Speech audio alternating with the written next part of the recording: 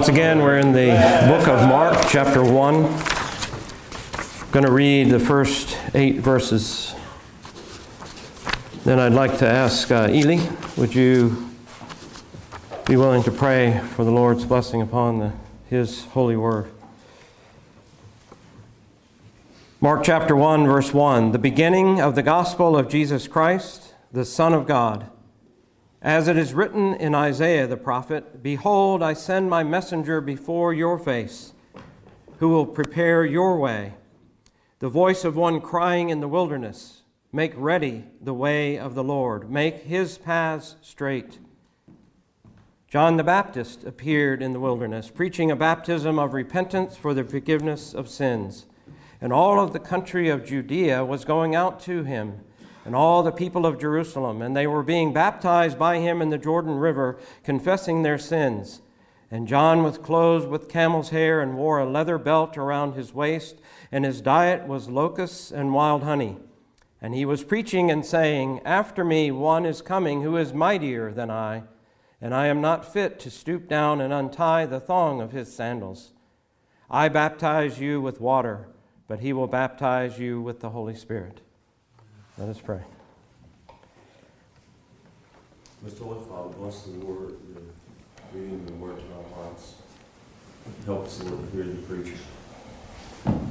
Open our hearts to your word and to understanding your word. Most Holy Father, more than anything, draw us to yourself. Help us to know that you are God and there is no other. Help us to see the true wisdom in these words. In Jesus' name, amen.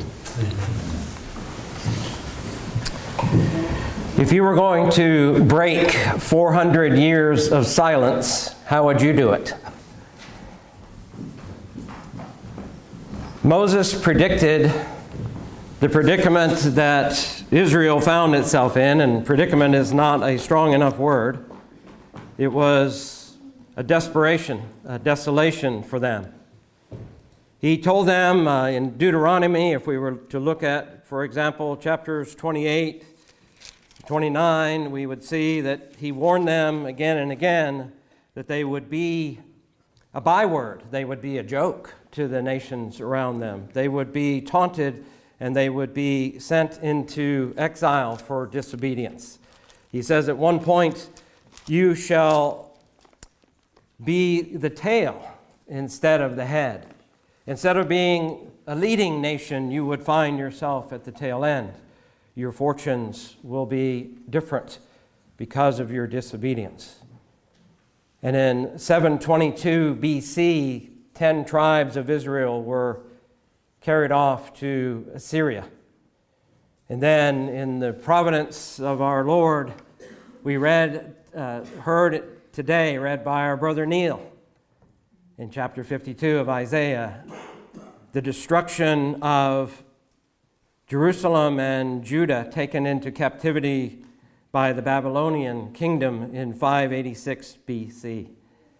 In there, you can't help but see verse after verse the dismantling of not only the temple, bronze piece by bronze piece, silver piece by silver piece, carted off to Babylon, but the destruction or the taking apart of the nation of Israel, Judah, the temple, and Jerusalem destroyed. But as Jeremiah also predicted, Judah's captivity would last for 70 years, and then the temple would be rebuilt. It took 20 years for Zerubbabel to do that, from 736 to 516 BC, as far as I understand the reckoning, but finished rebuilding the temple. And Daniel promised that Jerusalem itself would be rebuilt by 445 BC under the leadership that we see in the scriptures of Nehemiah. Over and over and over again, Israel was reminded that God stood by his word, that what he spoke through Moses and through the prophets would come to pass. And in approximately 433 BC, God spoke through another prophet, a man by the name of Malachi, whose very name means my messenger. He spoke to the priests of Israel, saying, "Behold, I am going to send my messenger, and he will clear the way before me, and the Lord whom you seek will suddenly come to his temple." And in chapter 4 of that message, we read the prophet saying, "Behold, I am going to send you Elijah, the prophet, before the coming of the great and terrible day of the Lord." John Calvin wrote, "In order to inflame the minds of his people with a stronger desire of the promised salvation, the Lord had determined to leave them for a time without new prophecies." This was the end of prophecy for approximately 400 years. 400 years of silence where they were waiting for God to speak again. Would God keep his word again, that he would indeed send a messenger before his face? Yes. The answer is emphatically yes. And the silence was broken through an angel named Gabriel when he said to an obscure little priest in a little city in Judea, he said, "Fear not. Fear not, Zacharias, for God has answered your prayer." Zacharias and his wife Elizabeth were chosen to be the bearers of the messenger who was to come. The scriptures tell us in Luke chapter 1 that they were a righteous couple, that they were both righteous in the sight of God, walking blamelessly in all the commandments and requirements of the Lord. They were righteous, they were blameless, but they were also childless. And it seems to me that Zacharias and Elizabeth had decided that their love for one another, their love for the Lord would be enough. And that perhaps their prayers for a child had been abandoned some years prior. It says that Elizabeth was barren and advanced in years. And yet the Lord answered their prayer when Gabriel spoke to Zacharias in a very awkward situation. He was chosen by Lot to be the one that day to go into the Holy of Holies by himself to perform the sacrifices. And all the people were standing outside the temple as he went in, and they could not understand what's taking him so long. Zacharias was troubled, the scripture says, and fear gripped him, but the angel said, "Fear not." This is what the Lord is going to do, that he would have a son. And he says, "For he will be great in the sight of the Lord, and he will drink no wine or liquor, and he will be filled with the Holy Spirit while yet in his mother's womb, and he will turn back many of the sons of Israel to the Lord their God. And it is he who will go as a forerunner before him in the spirit and power of Elijah." The word that God spoke through his messenger, Malachi, was now being proclaimed first to one man, and then to his wife, Elizabeth, and then soon God would shatter the silence by a man that we know by the name of John the Baptist. And the name John, as we see in the scriptures, was a surprise and a disappointment to all of Zacharias and Elizabeth's relatives. You've got to be kidding. John is not a name that is familiar in your family. He certainly is going to be Zacharias Jr. Do you not know that? And both Elizabeth and then when Zacharias was able to speak after 5 months of the Lord not allowing him to speak, said, yes, his name will be John, Jehovah's gracious gift. When God chose to speak, he chose to speak through a man named John as his gift, showing his grace. He was chosen, as we've just read from Luke, to be a Nazirite, a separated one who would be holy to the Lord all his days. And what was his job? What was the description that was given to Zacharias that his son would take to the world? He would come before God in spirit and power of Elijah. Well, that's Malachi 4.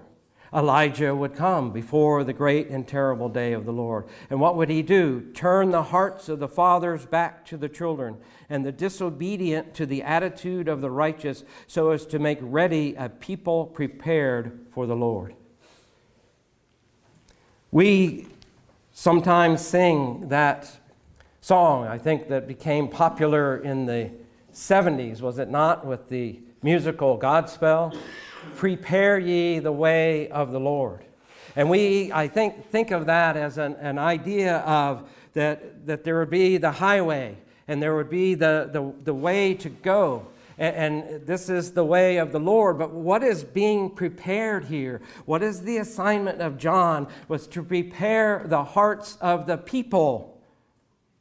Prepare them to meet the Lord. Prepare them to welcome their God. His job description was to arouse attention, to stir excitement, to wake up a slumbering nation of Israel to the Lord their God returning, coming in the form of the Lord Jesus Christ. He was the forerunner. He was to be a herald. He was a pioneer. He was going to blaze that trail. He was, as you understand from the description that we read of him in Mark, he was clothed with camel's hair and wore a leather belt. He was a mountain man. He ate locusts and he ate wild honey. He ate the things that were part of his habitation. And he was the Elijah who was to come. I think many in our day, and probably in that day after he began to speak, and after he was so persistent in his message, would label John a hater. You remember the words when in the Scripture and the Gospels, when they talk about John, prepare the way of the Lord, repent for the forgiveness of sins. And people would come. We see here the people came. They came in droves from all Judea and all the people of Jerusalem coming out to the wilderness to see him. And what was his phrase that he commonly greeted them with? You brood of vipers. Who taught you of the wrath of God to come? John was a man who understood sin. He lived in the wilderness, I believe, because of his sorrow over the sin, not only his own sin, but the sin of man. He had this sense of what sin was. He had a conscience that was tuned to what wickedness was. I received a number of books for Christmas, and I do appreciate them all. And I'm trying to get through them and enjoy them in the little time that I have to read. But one of the books I received was authored by a man named Alexander White, and he's doing a biography. It did a biography 100 years ago, I think, of people of the Bible, of the Old and New Testament. And Alexander White says of John, he says, John was the man of sorrows until the true man of sorrows himself should come.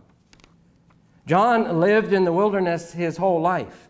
Even from the womb, we know that he was full of the Holy Spirit, and yet his mission was his life. He lived in a wilderness, and again, I think the idea that he only lived in the desert is wrong. Some of the books that I read, well, he was in the deserts. Yes, he was in the deserts near the Dead Sea, and they are dead. And there is desert land. He probably roamed through where Sodom and Gomorrah were utterly destroyed.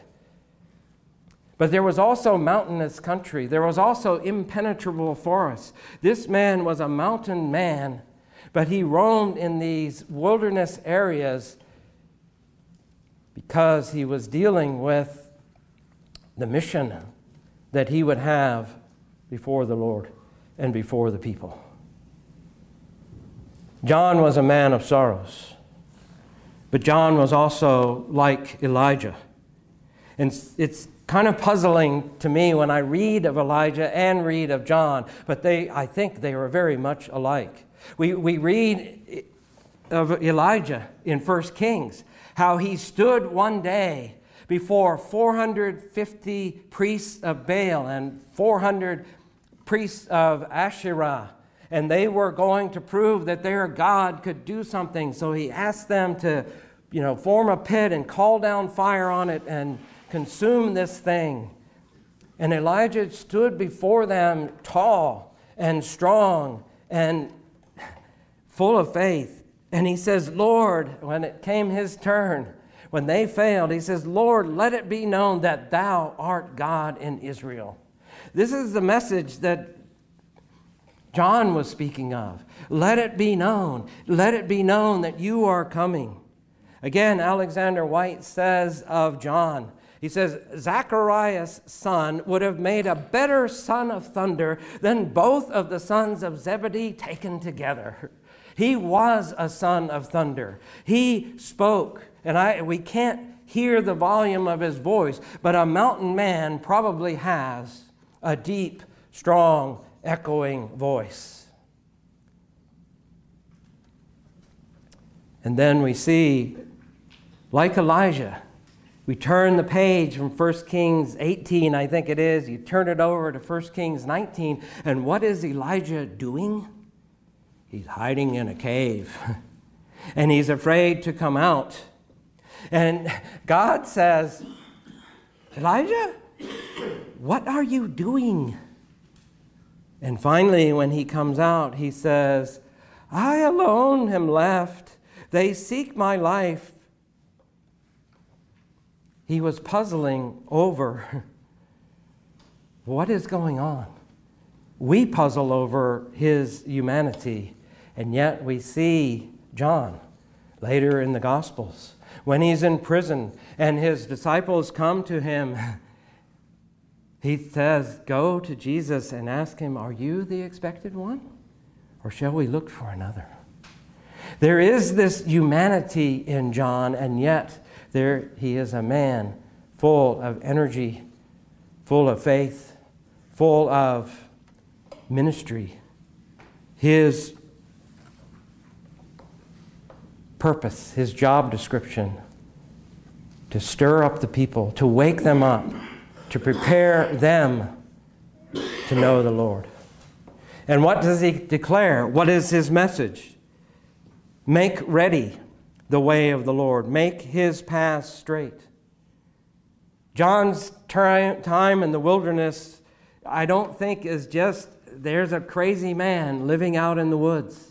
And it's not a time, as some seem to think, that John just needed solitude. No, it was a place of ruin. It was a place of desolation and despair. The desert is not a comforting place by day or by night.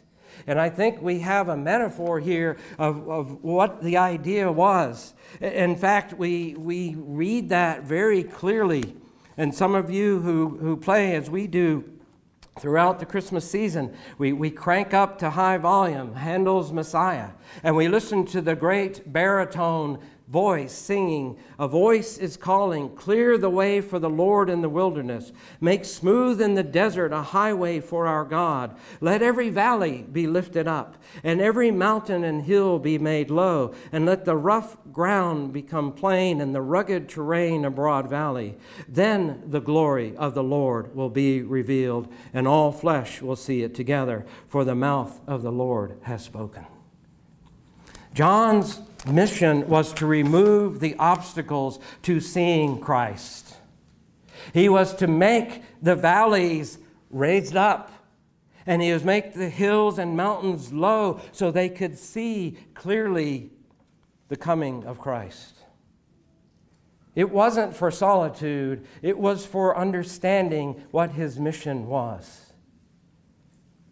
Because in the passage that I just read from Isaiah chapter 40, that chapter begins with these words. Not words of despair, not words of, yeah, it's going to keep happening and this is your lot. What does God say through Isaiah? Comfort. Oh, comfort my people, says God. And he gives a voice calling in the wilderness. Their cities were demolished. The sacrifices had been demolished. The people had been led captives. That's desolation and desperation. But John was to remove the obstacles, to make them ready. Or if I read it, translated, I believe it would be, make ready for the Lord a prepared people. To make ready for the Lord a people prepared to welcome him, to see him. He was there to remove sin that would obstruct the coming of the kingdom of God. He was there to make a way for grace. And John's doctrine is very clear, as his declaration was clear. It says he preaches a baptism of repentance for the forgiveness of sins. Forgiveness I think in the Greek translation would be, in this case, remission. Remission does include forgiveness of sins, but there's a second component, I believe, to this word in the Greek. It's a putting away or a canceling of the punishment. This indeed is comfort. Comfort ye my people with these words. The grace of the Lord is come. Paul would probably describe it as in Romans 6, a newness of life. Or later in Ephesians, a blessing. You are blessed with all spiritual blessings in the heavenly places. These are things that John was making the people ready to receive. And notice that he commands them, it's a baptism of repentance for the forgiveness of sins. But do not be confused. Men are commanded to repent, but not so that they induce God to be gracious to them. As John Calvin wrote, the foundation of repentance is the mercy of God. It's all of God. Even the ability, even the desire, even the will to repent is the mercy of God by which he restores the lost sinner. And John points to the aid and the help of the helper, the paraclete who would come. He says that Jesus would baptize with the Holy Spirit, that he was preparing the hearts to understand and to hear and to understand that there would be an inward baptizing, a spiritual baptizing of the grace of the Lord Jesus. As we said last week, the gospel includes not only that Jesus has come in the flesh and the good news that he comes for his people, but the gospel includes, you shall be born again. He showed the need of repentance and the need to be born again. So these words are a clear declaration. His doctrine is clear, but what is his focus? Couldn't help but thinking about the line, and I can't remember it exactly because it's been more than 10 minutes. But one of the lines that we sang this morning is, I lay in the dust the glory dead. And that is what John did. Look what's happening. The people are coming from all over Judea and Jerusalem, and they're coming, and the crowds are coming to the river, to wherever he was to find water and to be baptized. The people are coming. But what does John say? Not me. After me, one is coming who is mightier than I. John knew that some would try to give him the honor that was due alone to Jesus Christ, and he would have none of it. from the very beginning. It's almost like he anticipated what would happen, and he says, no, we're going to cut this in the bud. We're going to nip this in the bud. No. There is one who comes after me. I am the messenger. I am the forerunner. I am the herald. But one who will come after me is mightier than I. Jesus is a far superior rank to me, and his power and his authority are greater than mine. And John knows that he must bow to the Lord Jesus Christ. John is faithful in his ministry, but what was his ministry? Was to put Christ before the people. He was like that spotlight that J.I. Packer calls about. When the spotlight is well done, you don't see the spotlight. When you look at the building and all of its glory and all of its splendor, you don't see the light. You see the building, and that is what John was doing. One who comes after me is mightier than I. He is worthy of worship.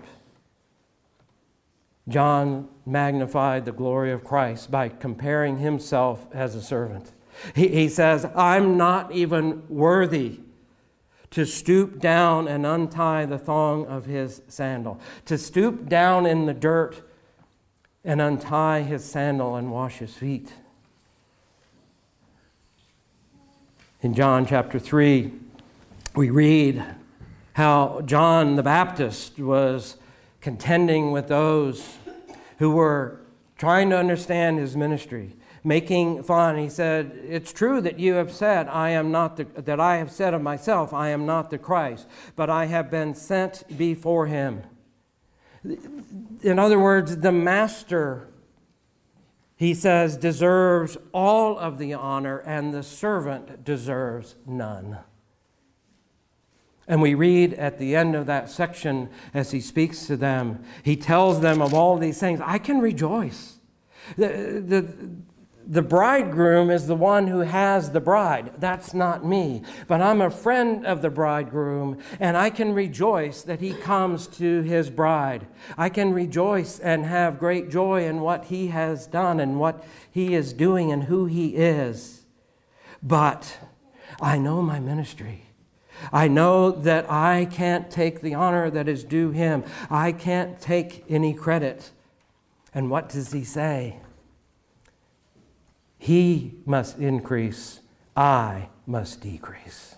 Christ must increase, not only in the world, not only in his ministry, not only in the things that he's going to say, but in your hearts and in my heart. I must decrease, he must increase.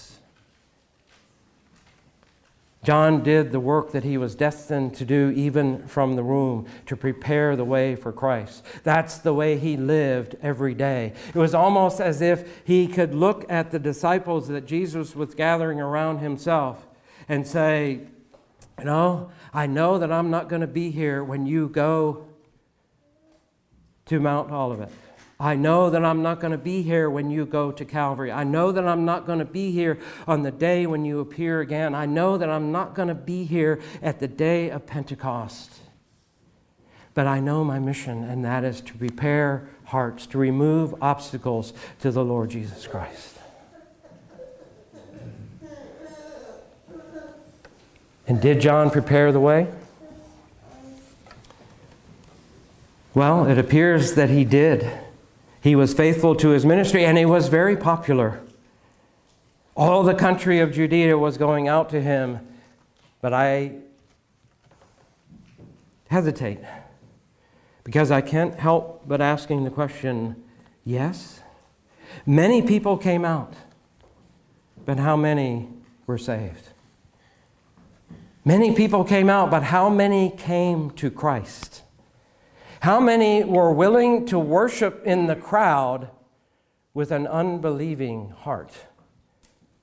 How many were willing to come and, here's a popular speaker. Here's an oddity. Here's a man who wears camel skin and leather and eats locusts and wild honey. Let's go see him. This is the latest fad. But how many heard his words? How many had their own hearts prepared? Doing the popular thing Going with the popular crowd does not make a spiritual change. Years ago, Martha's sister and her husband were worshiping in one of the mega churches in Boston.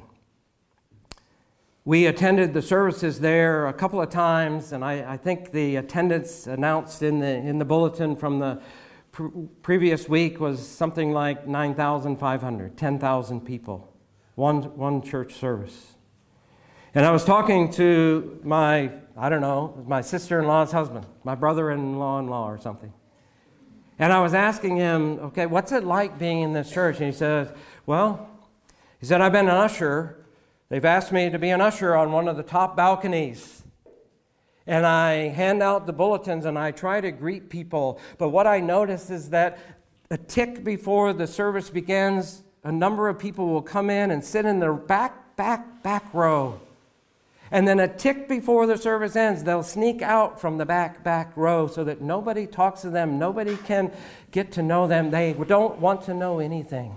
They want to just come and listen and then go. And he said, I wonder, do they even know the Lord? I wonder if they even know another Christian by name. Do they really worship together in the Lord, or is it just because something is popular? The man who preaches here is a popular speaker and author. And it's maybe something good to tell people I'm a member of that church. And it seems for a time, we hear Jesus speaking of John in John chapter 5, that perhaps for some time people really did listen to John. But I think there's a phrase in here that tells us, well, maybe not. Jesus says, He was the lamp that was burning and was shining, and you were willing to rejoice for a while in His light. But the witness I have is greater than that of John. Jesus knew that John was the forerunner, but I think He was saying, for a while you were willing to rejoice in His light. But not any longer, because the things that He speaks of, and the one to whom He points is me. And you don't like that. You can't work with that. And in fact, I believe He was just echoing what we read in Malachi 3. When Malachi gives us that prophecy and says to the people,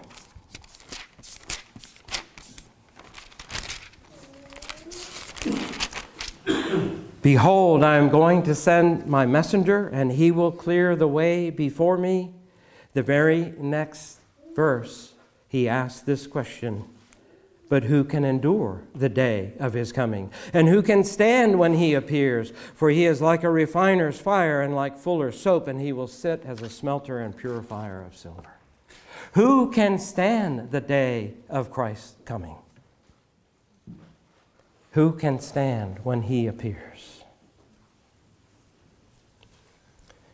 One of the other books that I received, not for Christmas, but at Christmas time, was the source book that our brother and sister Tim Failer and Abigail Hartman wrote and edited. And it's pamphlets of writings in the 1600s in Britain, speaking of all manner of things, but it's the Old English, and I'm trying to learn how to read it, and I'm trying to learn how to decipher Old English. And every time I wanted to ask this question and I wanted to type it, this is how this question's come out.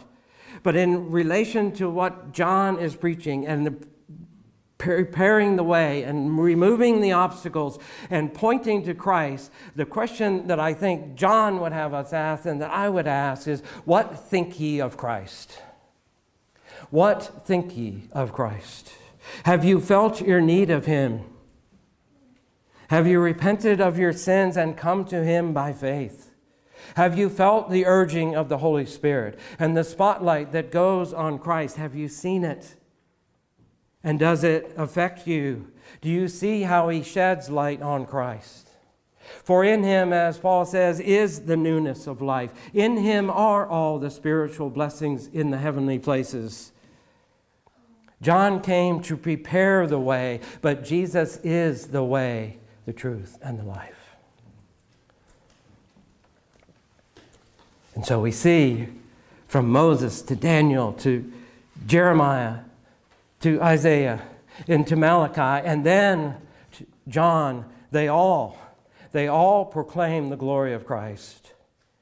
As Isaiah says in chapter 40, the glory of the Lord has been revealed. All flesh will see it together, for the mouth of the Lord has spoken. Let us pray. Our Heavenly Father, we do ask that you would help us to meditate on these things, to understand these things, to respond to these things. For neither John nor Jesus would leave us to sit pat and sneak out and sneak in and just listen. But he calls for repentance for the forgiveness of sins. I pray, Father, that you would call us by your mercy to repentance and to faith and to walk in that newness of life, that we might see Jesus and we might glorify him in our lives. We ask that you would do it. In Christ's name, amen. Would you please rise for the benediction? And I'm going to read the prophecy of Zacharias, John's father. Blessed be the Lord God of Israel, for he has visited us and accomplished redemption for his people, and has raised up a horn of salvation for us, to grant us that we, being delivered from the hand of our enemies, might serve him without fear, in holiness and righteousness before him all our days. Amen.